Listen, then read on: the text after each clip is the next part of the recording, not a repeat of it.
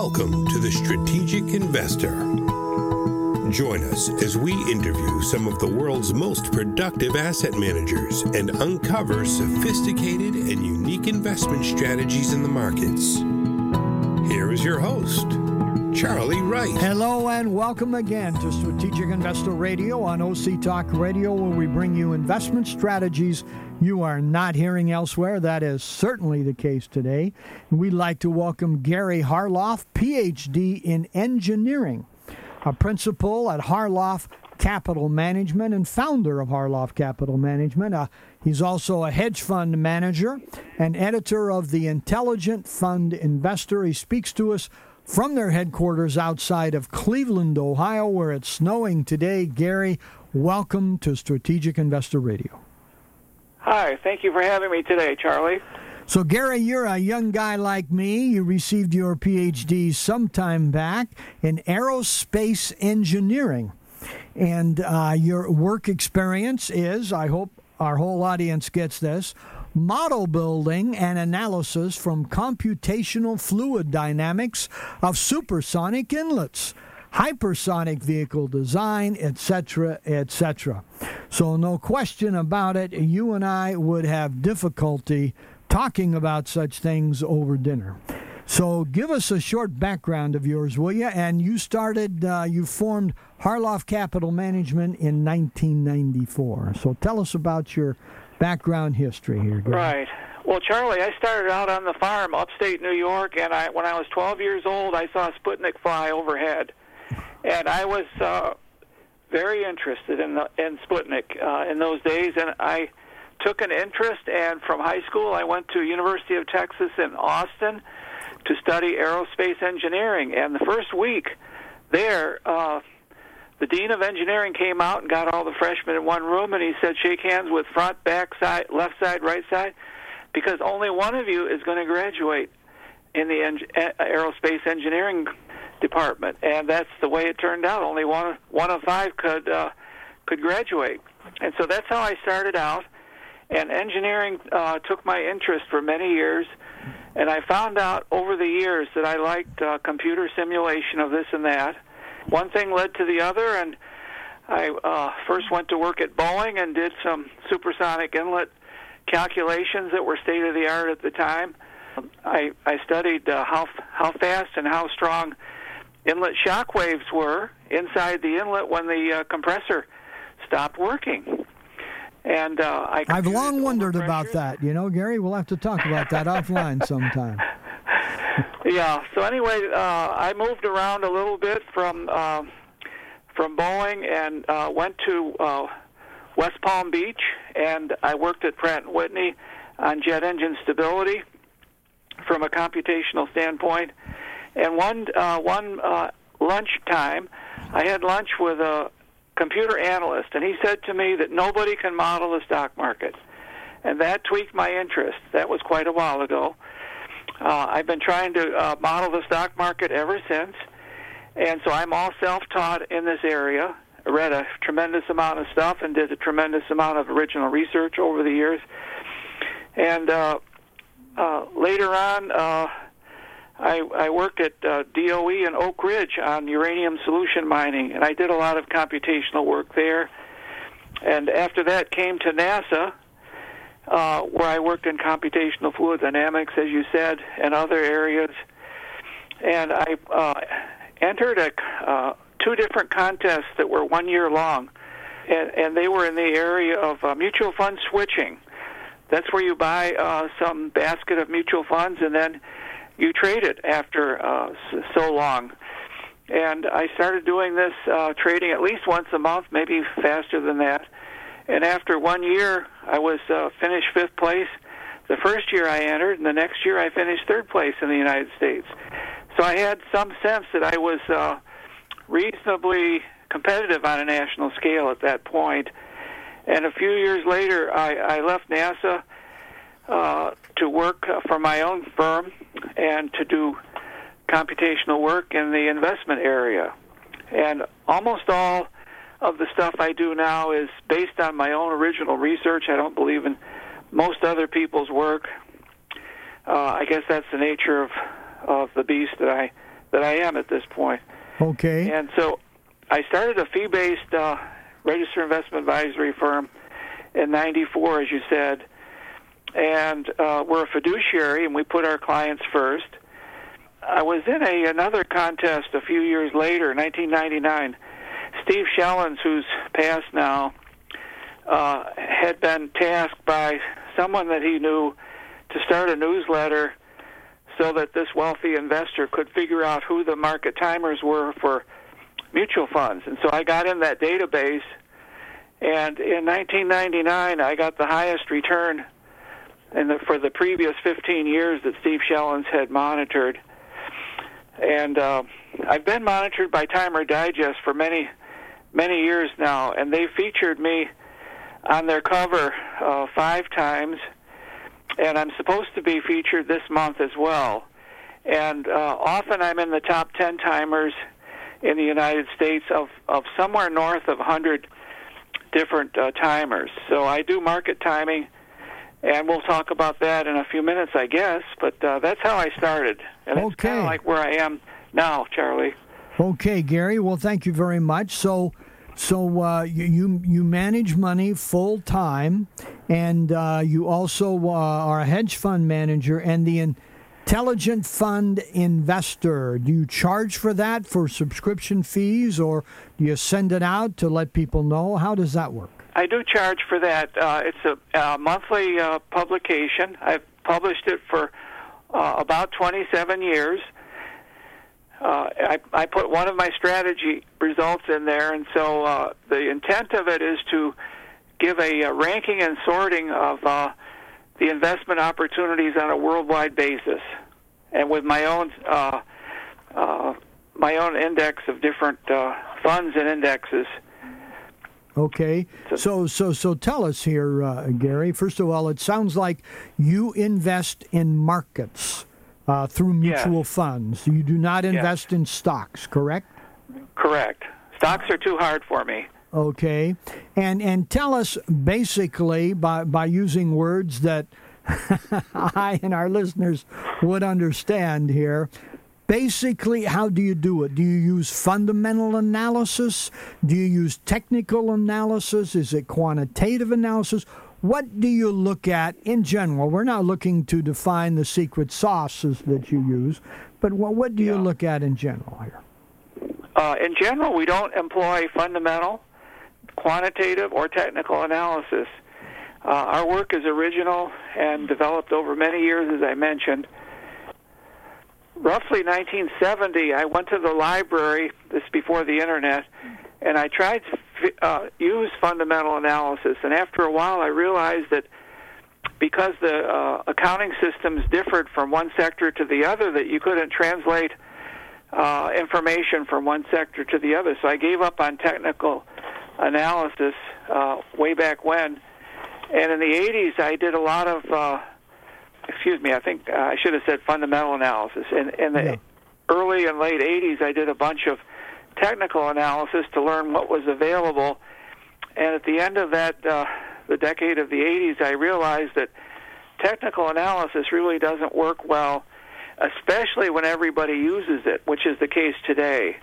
You know, with the advent of the Internet and TD Ameritrade and Fidelity, and a lot of these brokerage houses now provide technical analysis for free.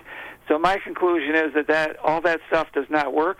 Even, Charlie, you got 80 to 90% of all the trades in the United States come from computer programs, and no human beings are touching these trades, and so they all are programmed with technical analysis. So I don't know how an individual can be competitive against all those machines all over Wall Street.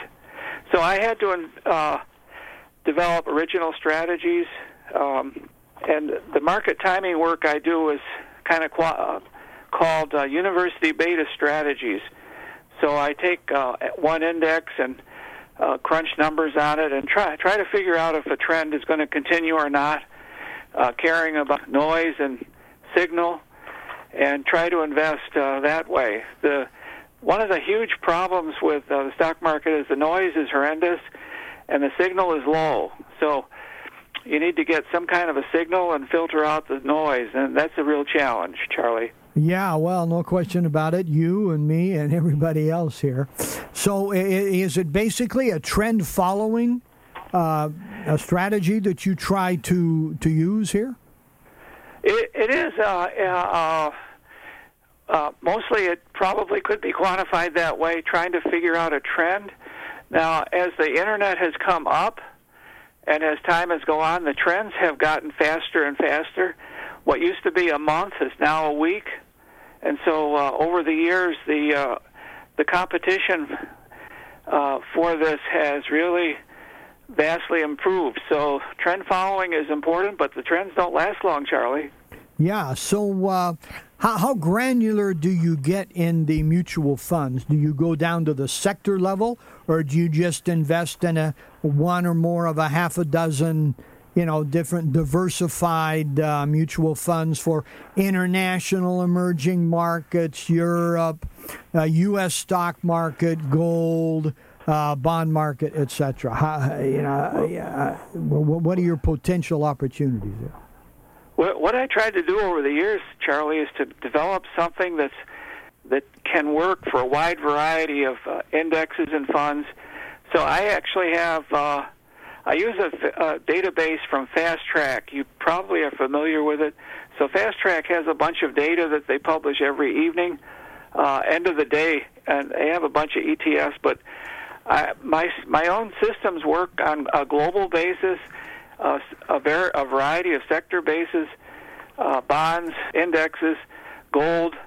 So what I've tried to do over the years is to develop systems that work for almost anything all over the country, Charlie. So you can be in how many positions at one time? Do you pick one? Do you pick 14? How does that work? My market timing is for one index at a time. I call that University Beta Strategies. So I do about 7 or 8 indexes routinely, and my money management has fund numbers from say 3 or 4 to about 8 or 9, and those I alter on a maybe a week or 2 week basis to change them. I think I have a concept that I try to follow the elephant of investing. The elephant being the big boys on Wall Street that have lots of money and control the global table, so to speak. And I try to walk behind this elephant. As the elephant goes through and the strategies that they employ change, I try to follow those with a numerical sense so that I can do good and try to avoid big losses. Okay, and would you say that finding out, identifying the footprint of the institutional investors of mutual funds, etc., is that extremely hard to do? Is it getting harder, easier? How does that work? I don't actually try to do that, but in a conceptual way I do. So it is getting harder as time goes on and the computers get faster. Wall Street has moved their trading computers very close to the stock exchanges so that the response time is very fast. And now it's on a global basis. It used to be only U.S. trading, and now with the markets like they are, they trade 24/7, and so the competition has gotten much more difficult to do that. Yeah, in a conceptual way, I do try to find the footprint of the Wall Street traders, and I have a lot of computer programs and optimizers and such to try to make the best case I can. Okay, so let's ask this question here, changing just a little bit. Gary, what do you wish that more investors and advisors better understood about investing? How to make money and not give it all back in bear markets. Well, that's certainly the goal. Why do you think that you have been able to do that better than others? I have a sense, Charlie, that 90% or maybe higher of the investment advisors and perhaps 100% of individual investors are buy and hold people. So they never try to identify and follow an elephant as it moves along. They just buy something and put it in their drawer and keep it for 6 months or a year. So there's no changes for the the investing process changing. Okay, yeah, no question about that, especially in retirement plans like 401k, often IRAs, etc. So what do you say to people when they say you cannot time the market? We've seen study after study that says that.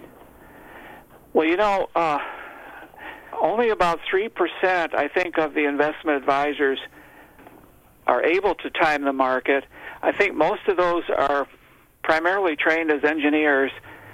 But even engineers, it's hard because not only do you have to have a sense of modeling, but the real problem with the market, as you well know, is the unsteadiness of the markets. And I once did a study and published it in 2010, 10 years ago now, about how, modeling the U.S. business cycle. So I took quite a long time to build this computer model, and I presented it at a talk that I gave in Jacksonville, Florida, to a whole bunch of university professors in economics and finance. And I had to run my computer model, not in real time, but I had to run the computer simulation 100 years, Charlie, for the noise in the economic cycle to steady out. And so from that, I concluded that the Federal Reserve cannot possibly control the U.S. business cycle. And I was a student of a lot of the Federal Reserve computer models for quite some time.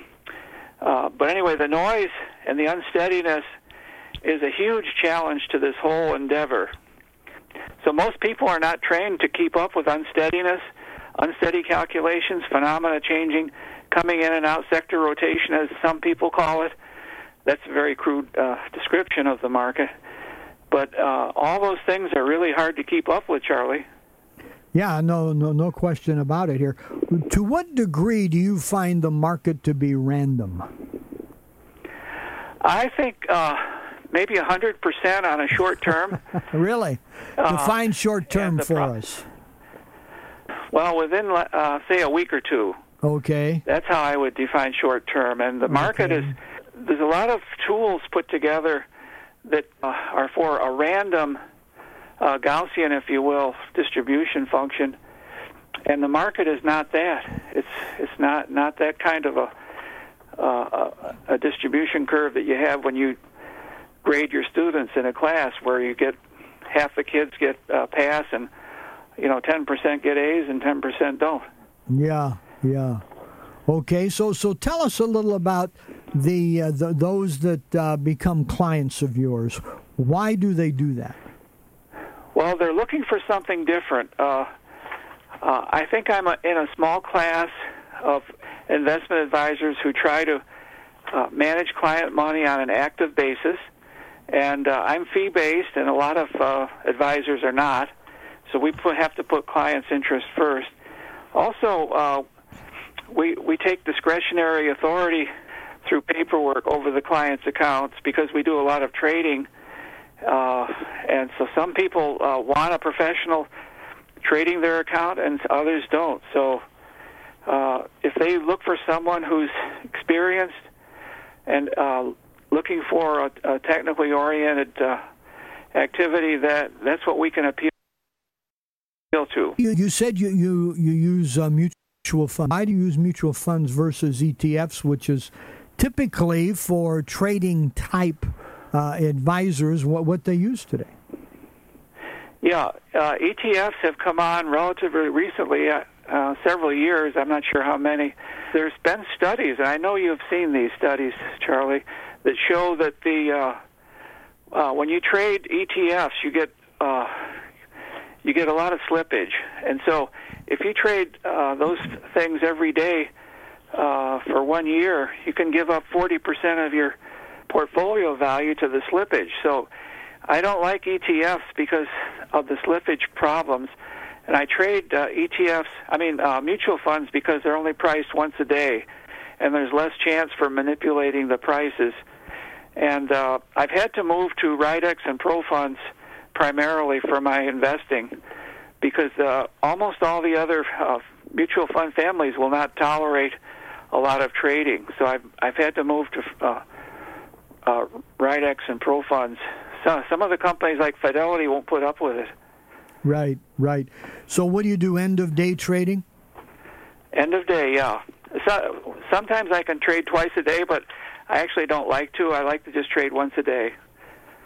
Well, it keeps it simpler, no question about it. So what would you say, Gary, is the best advice you ever heard, read, or received about investing? Buy low and sell high, Charlie. Yeah, no question about it. That works. That brings another question. Are you long only, okay, or No. do you ever short things? No, and actually, how do you do it? Go ahead.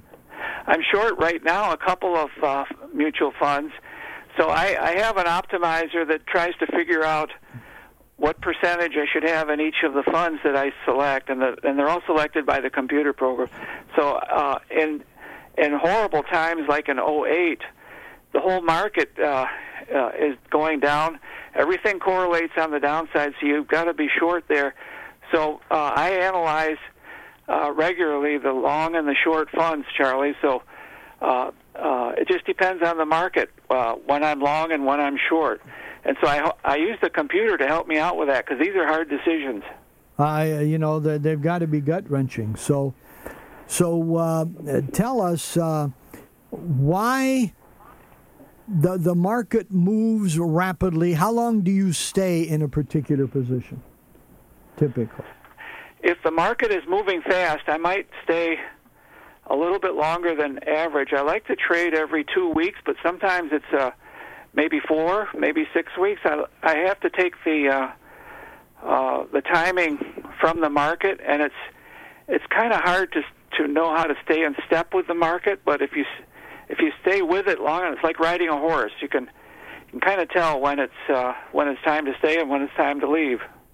With the advent of the FANG stocks over the last few years, and they're giving such strong performances, has that made it more difficult or easier for you?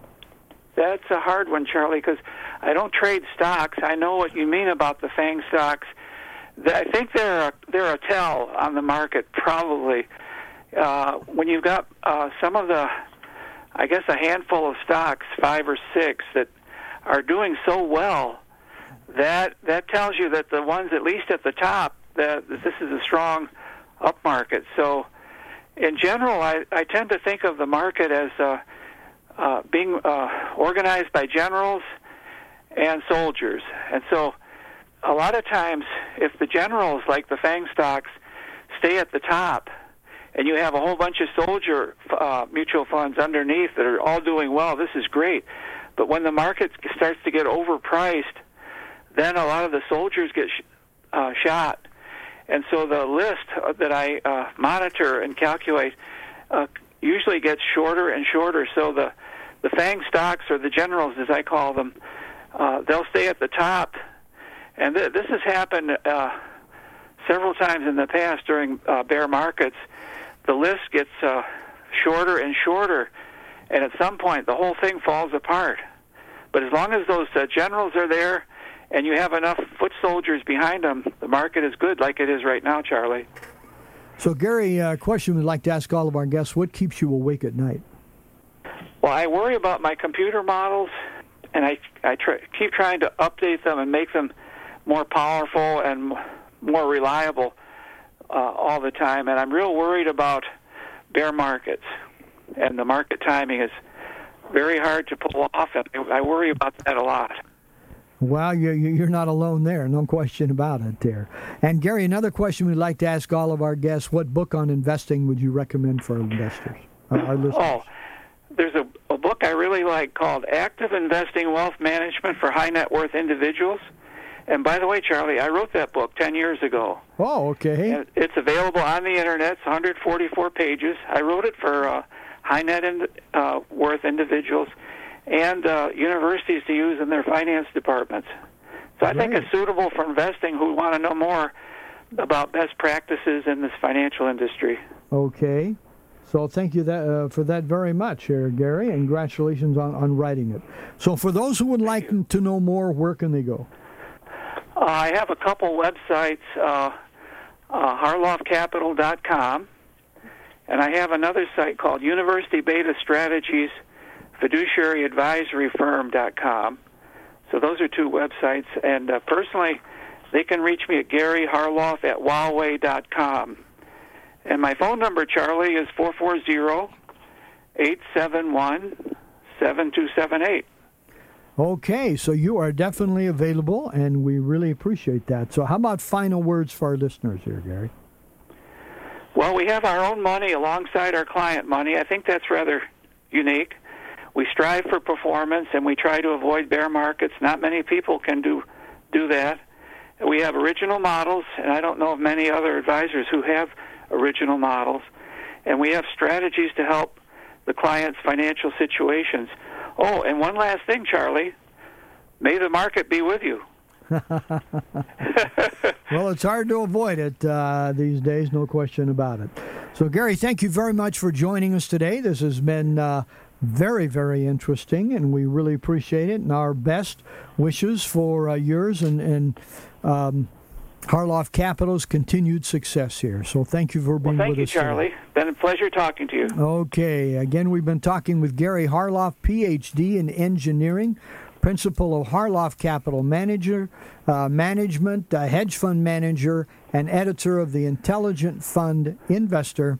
You've been listening to Strategic Investor Radio on OC Talk Radio, and we'd love to have you visit our website and listen to all of our podcasts and shows, strategicinvestorradio.com. I'm Charlie Wright, wishing you an enjoyable week and productive investing.